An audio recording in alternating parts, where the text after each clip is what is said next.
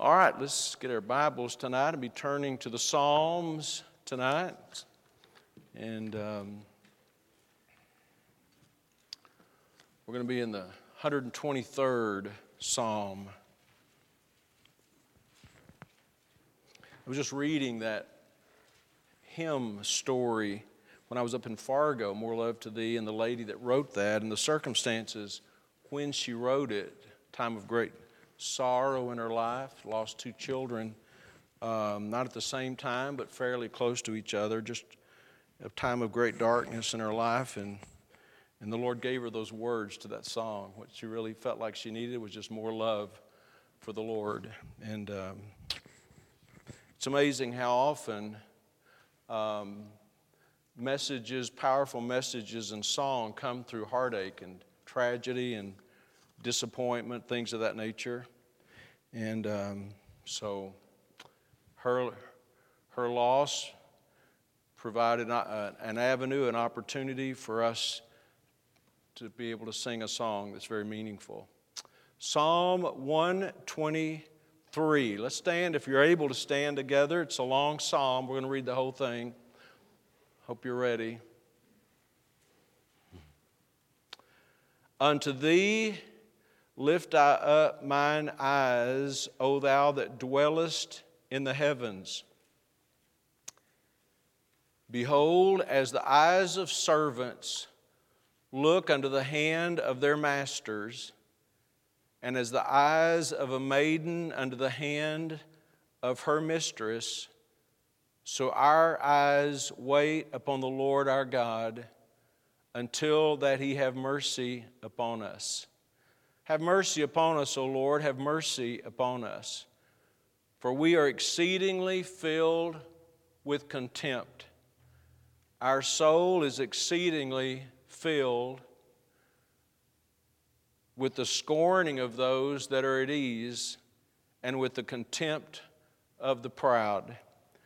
So the psalmist really brings out of what I think was a very common thing in their culture, and that is people having servants, having slaves, and he wrote about something that he was very familiar with, something that we're not all that familiar with, thankfully. And, you know, God never condones slavery, but it was a part of the culture. It was a part of the culture in Bible times. It was a part of the culture or the world even before that. But he said here in verse 2, as the eyes of servants look unto the hand of their masters, and as the eyes of a maiden unto the hand of her mistress, so our eyes wait upon the Lord our God until that He have mercy upon us. So we're going to look at this passage together, and let's pray as we begin. Father, once again, we trust You tonight.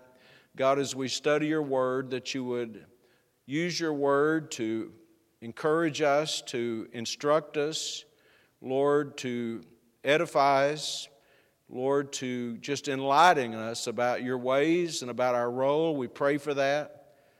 Father, we come with just a thankfulness, Lord, for the very Word of God that's before us, that we can read and understand it. And we pray tonight that You would have our undivided attention. We want to actually do what we read in this text about. We want our eyes to be upon You, and we trust You for that in Jesus' name. Amen. You may be seated. As I was praying and thinking about the blessing of having a Bible, I was thinking about the post that I saw today and then reposted about William Tyndale's. Today was the day he was 42 years old, burned at the stake, and the sin, the crime he had committed was taking the Bible and translating it into the English language. That's a horrible crime, isn't it? And the reason it was a crime was because the Catholic religion did not want the common people to read the Bible. They wanted to control the narrative, control the Bible. And so you say, well, surely they wouldn't kill him for translating the Bible. That's exactly why they killed him. And so I'm glad we have a Bible in our language, aren't you? So let's just look at this psalm, and there's really four parts of this psalm that I want to look at. And a part of my thing I want to emphasize tonight is just the fact that how the psalmist saw God's children as being servants in the same way that he saw slaves being a servant to their master. But he begins in verse 1 with talking about his focus. He said, "Unto thee lift I up mine eyes, O thou that dwellest in the heavens." So in the first two verses, he mentions eyes 4 times. He says, verse 1, "I lift up mine eyes." Verse 2, "as the eyes of servants." Verse 2, "as the eyes of a maiden." And verse 2, "so our eyes." So you can see this emphasis is on what he was looking at. His eyes would be directed to the Lord. And that's not a physical look. You know, when he says in the Bible there, "Unto thee lift I up mine eyes," he's not just talking about I'm going to look upward. I'm going to look up to heaven. It's not a physical look, it's a spiritual look. I'm going to look to the Lord. It's a look of faith. And, reading that makes me think of many passages in the Scripture, but I'm thinking right now of Hebrews 11, where it said this about Abraham and Sarah. He said, "They not having received the promises, but having seen them afar off." They didn't see them physically, but by faith they saw them. And that's the same kind of thing that the psalmist is talking about. In that same chapter, in the 11th chapter of Hebrews, it says this about Moses, "as seeing him who is invisible." And so as I read this psalm and I think about what the psalmist is saying, he's saying, by faith, I'm looking to God. It's not a physical look, it's a spiritual look. I'm looking to God. Paul wrote this to the Corinthians, the same kind of sentiment to the Corinthians when he says, we look not at the things which are seen, but at the things which are unseen. We look at what you cannot see. We look not at the things that are seen, but the things which are unseen, for the things that are seen are temporal. They're temporary. I can see these chairs, I see this building, all this is temporary. I see this microphone. So we don't look at the things just that can be seen, because those are temporary. We look at the things that are unseen. You say, how do you look at something that cannot be seen? You do it by faith. And so that's what the psalmist is saying about his focus. He says, I lift up mine eyes, and that's where my focus is. And I think that's good advice, because I've really been thinking about this a lot lately. But, we can find ourselves looking so much at things which can be seen that we're not really looking much at the things which cannot be seen. And we need to keep our eyes on the Lord and not just keep our eyes on circumstances. Now, when he says here in this passage in verse 1, unto thee lift I up mine eyes, that's a decision he makes. It's intentional. I'm going to quit looking so much at what I can see, and I'm going to spend more time looking at what I cannot see. And that's good advice for every one of us. And one of the things that's crushing, I think, people's spiritual walk and their emotional health in this whole COVID thing is we spend so much time looking at things we can see and not enough time looking at things that we cannot see. So it was an intentional look. It's not natural to do that. It's not natural. If you go through your day, it is not natural, it's not human nature for us to look at things we cannot see. That's the promises of God. That's the providence, the plan of God, what God might be doing. It's not natural to do that. What's natural to do is look at circumstances and look at people and look at problems and look at difficulties and all these kinds of things. So where should our eyes be? My eye went to my phone because I thought my phone may not be off, but it is. So I have great peace in my heart now. Now that I looked at something that I can see. Just flip the page to the left. You'll see a similar song. Just look at a verse or two at the very first. Psalm 121. Maybe it's not a page to the left. It is in my Bible. Here the psalmist says, I will lift up mine eyes unto the hills, from whence cometh my help. My help cometh from the Lord which made heaven and earth. Now again, he's not looking just at a physical mountain. He's not looking at the landscape.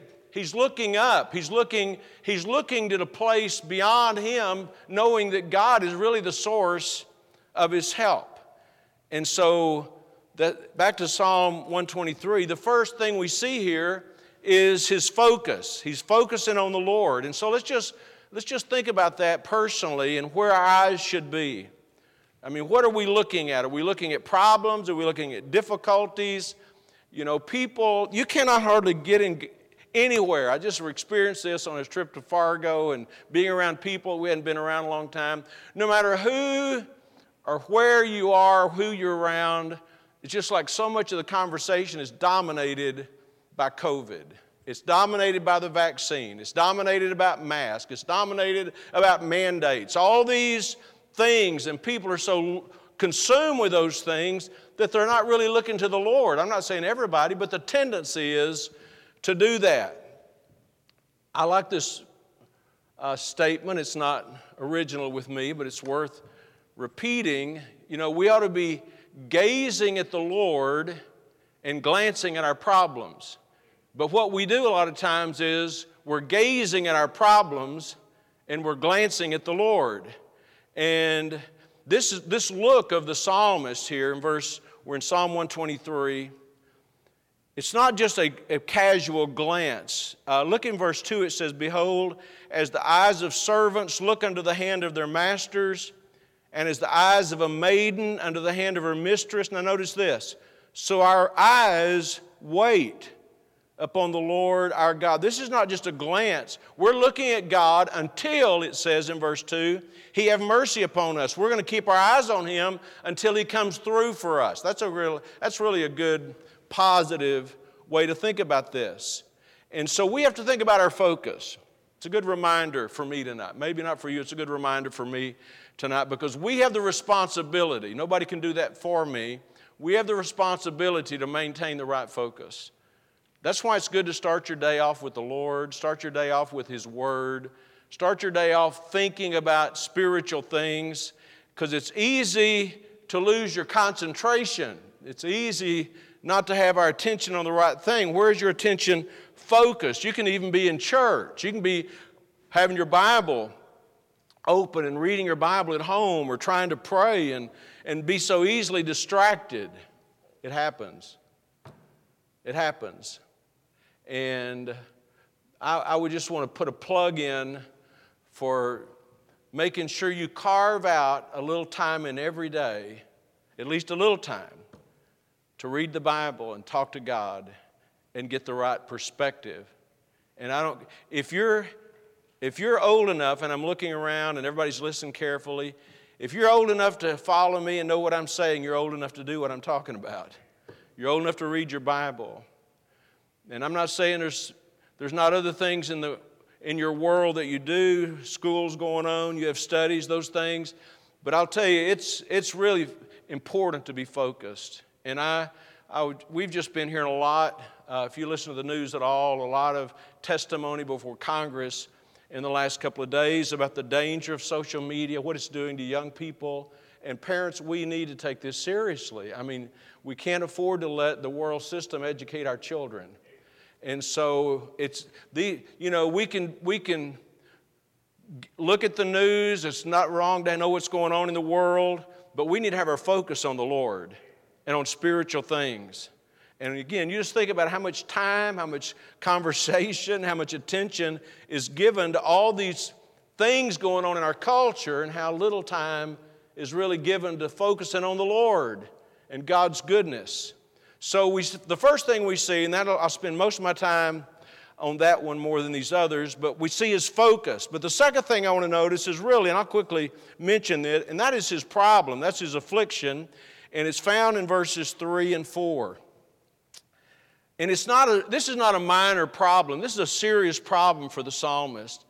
He says in verse 3, "Have mercy upon us, O Lord, have mercy upon us." And here's the problem. Here's the trial he's in. "For we are exceedingly filled with contempt." He's talking about the pressure from the outside, criticism, rejection. Verse 4 takes it a step further. "Our soul is exceedingly filled with the scorning of those that are at ease, and with the contempt of the proud.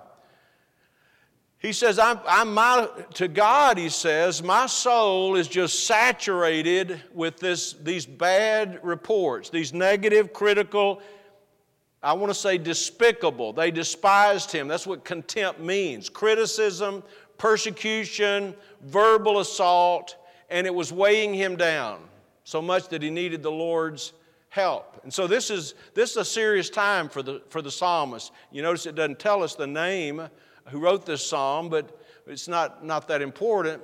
But whoever it was, he was in a serious trial, a serious time of trouble. And by the way, that's what motivated him to get his eyes on the Lord. And by the way, that's a good thing, isn't it? If we have trials, financial trials, physical problems, family problems, and somehow those things get us focused on the Lord, then there's some redemptive value in them.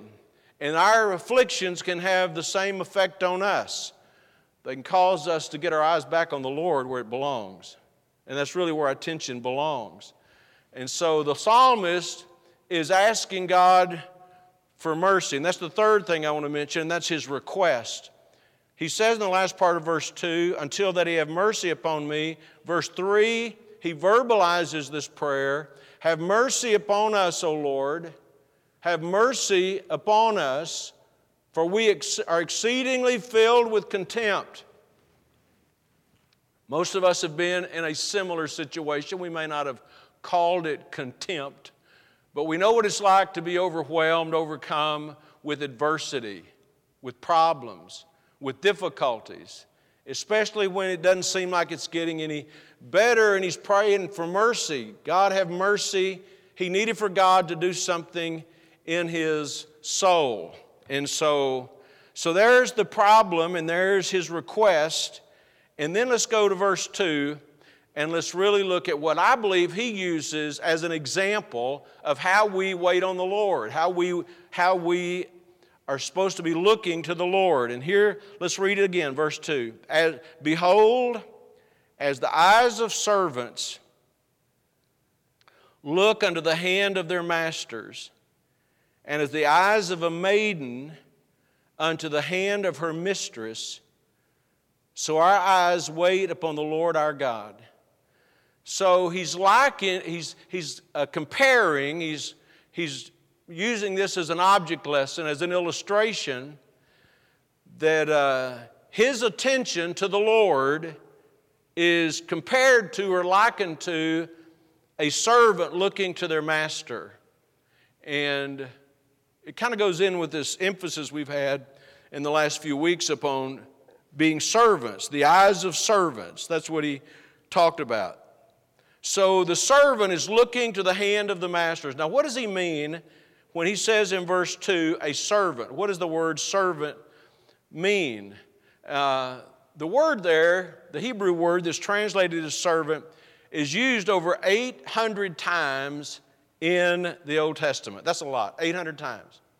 And just so you know, you can verify this, study a little bit on it if you want to, but the very same word that's used for slaves, and by the way, slavery is throughout the Old Testament.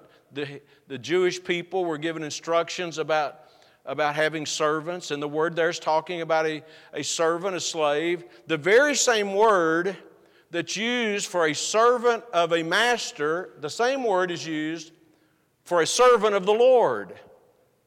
God didn't use two different words to describe them. They're describing the same thing. And I think that's why the psalmist falls upon this and includes this.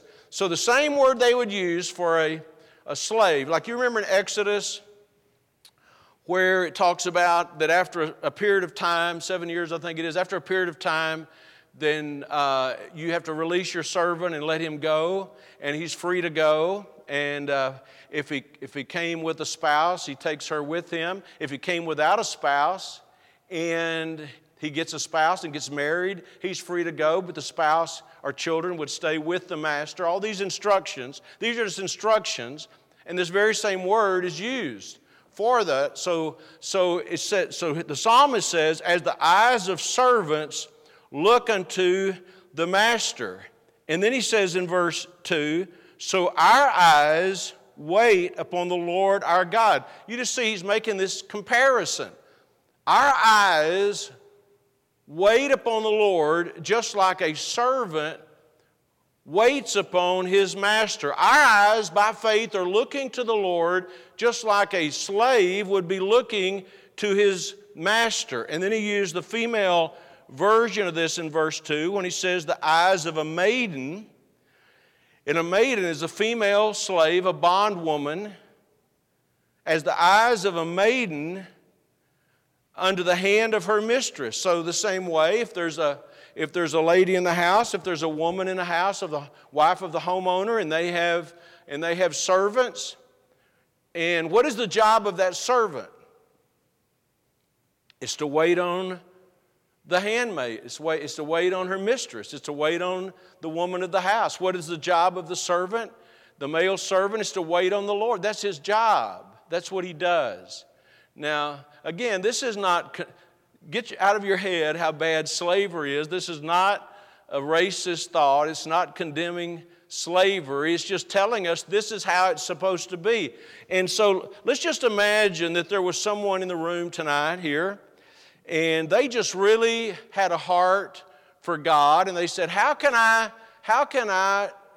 look to the Lord? How am I supposed to be a servant to the Lord? And God says, here's how you know. Here's how you can compare it. This is an illustration you can see. You look to the Lord just like a servant would look to his master. You look to the Lord, ladies, just like a bondwoman would look, a maiden, they would look to the hand of the mistress. And what do? They're waiting on them. You know, remember we used this Sunday in the message where Jesus talked about who's greater? The person that's sitting at the table getting ready to eat, or the person who's bringing the food? Who's the more important? And the natural person would say, well, the person that's sitting and waiting to get something to eat. Why? Because the waiter's job is to wait on them. And Jesus said, I am as unto you, not as the one sitting at the table, but as the one that's doing the waiting. I'm being a servant. I'm being an example, he said, of a servant. So what is the job of a servant? Young person, what is the job of a servant? Don't have to answer it out loud, but answer it in your own mind. And this is the way I would answer that. The job of a servant is to wait on their master. That's their job.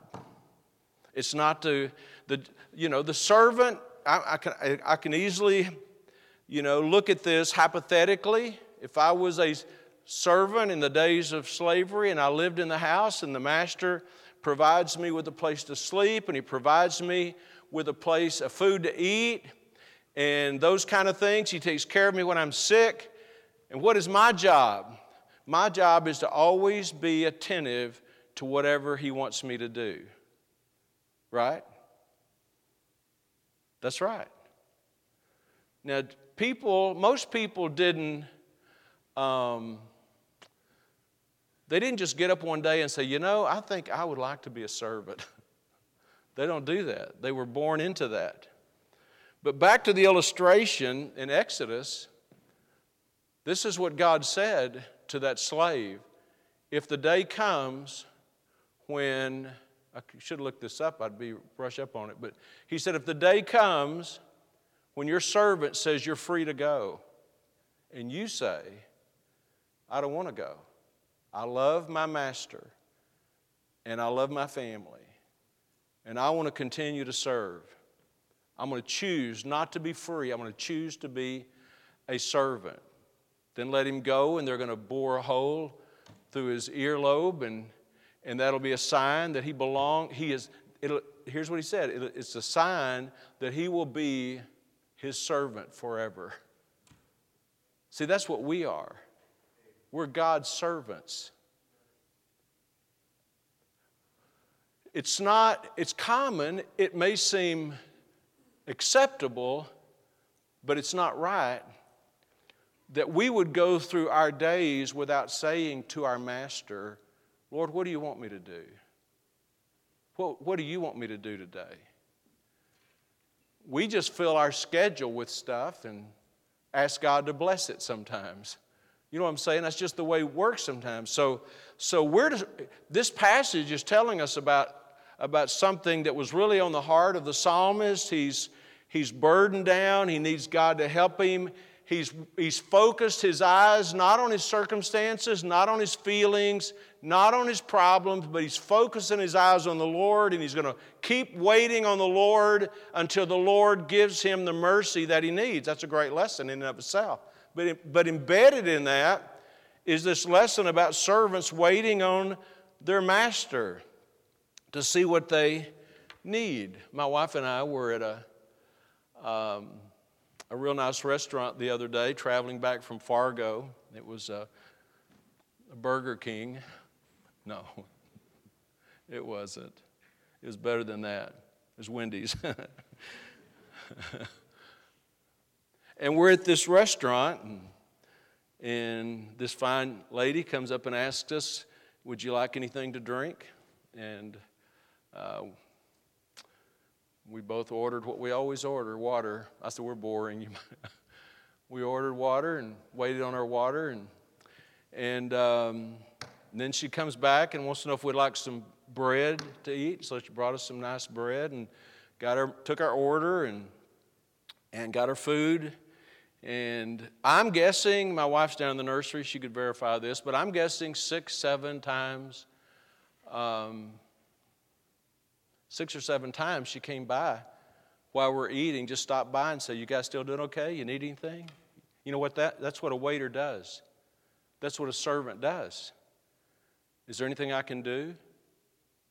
And in the New Testament, the word, we talked about this Sunday, in the New Testament, the word Sunday night, diakoneo, that's exactly what that is, a table waiter. It's someone who waits on tables. And by the way, if you're looking for a job, if you're a good waitress or waiter, you can make good money. And you know what she was working on? 2 things. She was working on, really 3 things. She was working on making sure we didn't need anything. Number 2, she's working on a tip. Because she knows the better service she gives, the better tip she gets. But number 3, she also probably knows if I go too many times, it's going to backfire on me. So it's kind of a delicate tightrope to walk.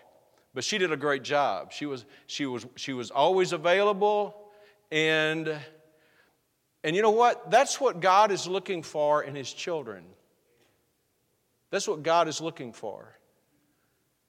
That's what we're supposed to be. I'm not writing anything into this.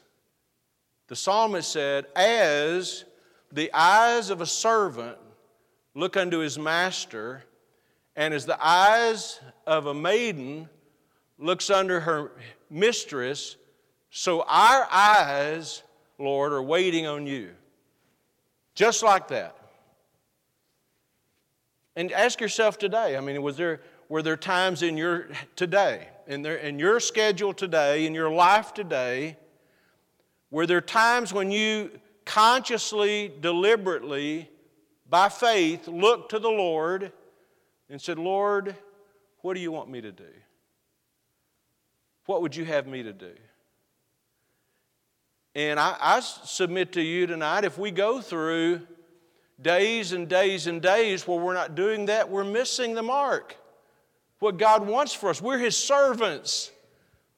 I don't think that means we just lock into some lifestyle and because it's comfortable, we just stay there.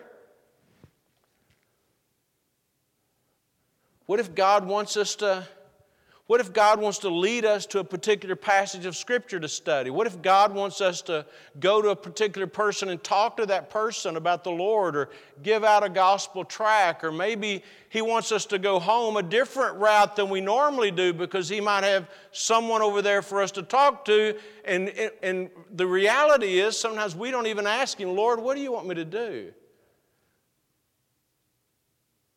So it kind of leads me to this question, really, who is the master? Is He the master? Or are we our own master? You know what I'm saying? I don't need to be running my life. I learned many years ago what that could do for you. It wasn't pleasant. And I'm not saying I don't get too dependent on myself sometimes and fail to look to the Lord like I should, I do. I'm preaching to myself just as well as I'm preaching to you. But I'm just saying, if you're making all your decisions and you're just doing what comes natural to you and you're not even asking the Lord, what do you want me to do? You might be missing out on something. Matter of fact, we are missing out on something. We're God's servants. We look unto the hand of the Lord, just like they look unto the hand of their master. What does that mean? It means they're attentive to their master. Now, I have different things that occupy a lot of my time than you do. But for instance, I've said this before in preaching. My wife knows this is true. Earlier in my years, I just did not like to sleep. If I didn't sleep much, I'd be up studying. I liked it. To me, sleep was like a necessary evil. But not anymore. I like to sleep now because I feel like I need it more. But sometimes, and it's happened a couple of times recently, I'll just wake up and have some scripture on my mind. And I just love just to get up. And my wife said to me a couple of days ago, how do you do that? How do you just get up? And 2 or 3 in the morning, you're just awake reading and studying. I said, well, I'm awake. So if you're awake, it makes it a lot easier. But the point is, God ought to be able to nudge us and prompt us and lead us and show us some things He wants us to do. Maybe the Lord wants us to give in a certain way. Maybe, I wonder how many people go through weeks and weeks and weeks and never even give out a gospel tract, never witness to a person, never think maybe I should show up for visitation and go out and knock on some doors. It just never enters their mind. Well, maybe God would want that to enter our mind. He's the master. We're not the master. We're just His servants.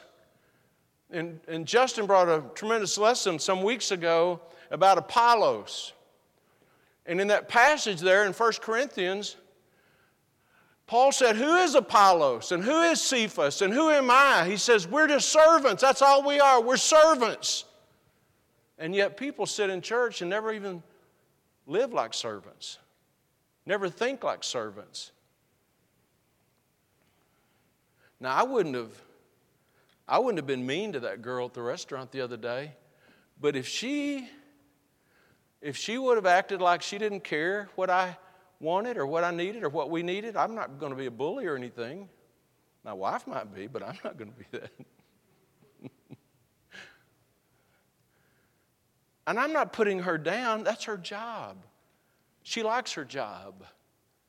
She's a servant. At that moment, she's a servant. Now, when we walk out of the store, she's not a servant anymore, at least not my servant. But if she didn't show some interest in what I was interested in or what I needed, she's not doing her job. Are y'all with me tonight? If you and I never look up to God and say, God, you're the master and I'm your servant, what do you want me to do?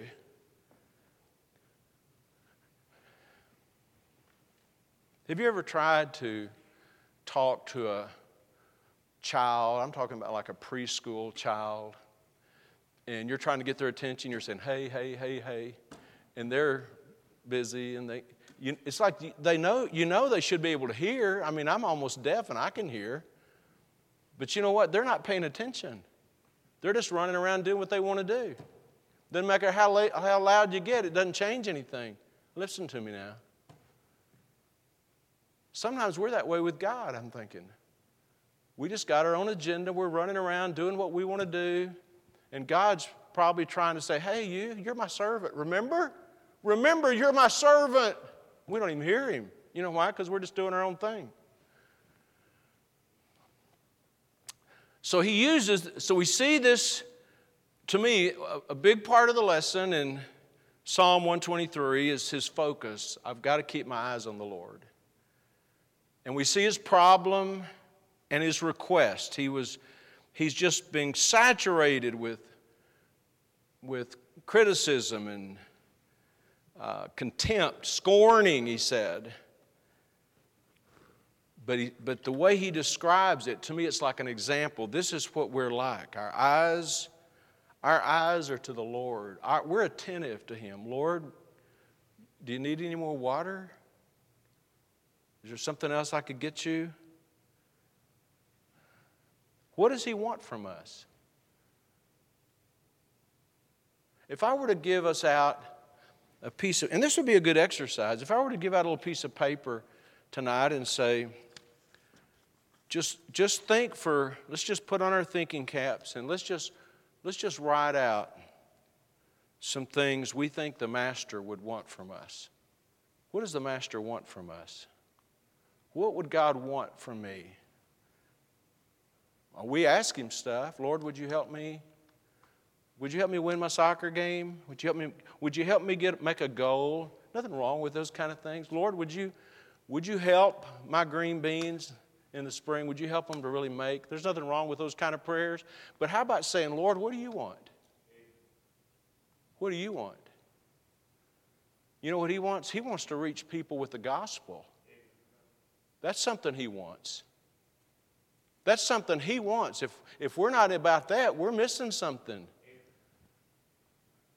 Lord, what would you want? We belong to Him. I think there's a sense, and when you look at this passage, and I'm not going to go back over this, but he says his eyes are on the hand of the Master, because you know why? Because the hand represents provision. He's looking for the Lord to provide for him the mercy he needs at a time of great need. And we look to Him also for provision and protection. But our submission to God, our availability to God, our attention to God should be as focused as a servant is to their master.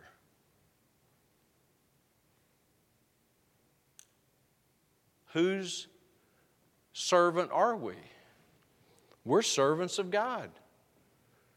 The very same language in verse 2, just like the eyes of a servant look to the hand of their masters, our eyes, not looking to a physical master, our eyes are upon the Lord. We lift up our eyes. Our eyes are looking to God. And you say, how do you do that? How do you start doing that? Number one, we have to see that it's right. It's biblical. It's God's plan. It's God's plan. It's what Jesus did when He said in John chapter 4, I must needs go by Samaria.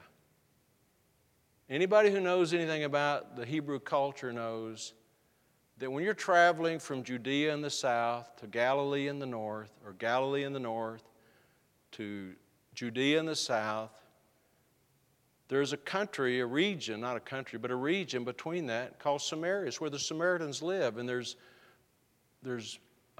prejudice, we could call it, ill feelings. And so Jews don't go that way. But Jesus said, I must needs go by Samaria. And why was that? Because there was a woman there at the well who needed a taste of living water.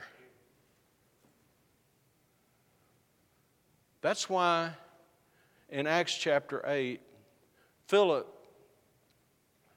left a great miraculous revival in Samaria. Great preaching, great response. People were believing because he felt inclined, he felt led, he knew he was supposed to go to a desert place. Why leave a great citywide revival to go to a desert place? Gaza. Because there was a man who had been from the northern part of the African continent, Ethiopia, up in Jerusalem worshiping. He's on his way home, riding in a chariot. And as Philip sees him, the Lord said, go join yourself to that chariot. And he did. And Imagine this. He found this man from Africa with a scroll, and he's reading it. And he just happens to be reading from Isaiah chapter 53. He was wounded for our transgressions. He was bruised for our iniquities. The chastisement of our peace was upon him, and by his stripes we're healed. And Philip said, understandest thou what thou readest? And he said, sure, I went to Cornerstone. I read good. No. He said, how can I except some man should guide me? What am I saying? You know what Philip was? He was a servant of the Lord. You say, man, I'd like to have that happen in my life sometime. I'd like to see it happen in all of our lives more often. But if it's going to happen, we've got to look to our Master and be His servants. So how do you start off? Maybe you just ought to start off tonight by saying, Lord, I just want to be your servant. I'm going to have to get used to this. If it's not what we're accustomed to, we have to get used to it. And in the morning, let's just say, Lord, today I've got a job to do. I'm going to my job, or I've got these plans on my calendar. But Lord, as I go through the day, I just want to let you know that I'm your servant. And whatever, if you're something particular you want me to know or do, then I want to be receptive to that. I want to be open to that. I want to be discerning about that. So there's your homework tonight. Let's do it tonight. Let's say, Lord, I want to be your servant. He may just want you to go next door to your neighbor and take him some chocolate chip cookies and just tell him, just want to tell you, you've been a good neighbor. And also let you know, if you don't have a place to go to church, we'd like for you to come visit with us sometimes. You could do that, right? He may want you to do that. He may want, whatever he wants you to do.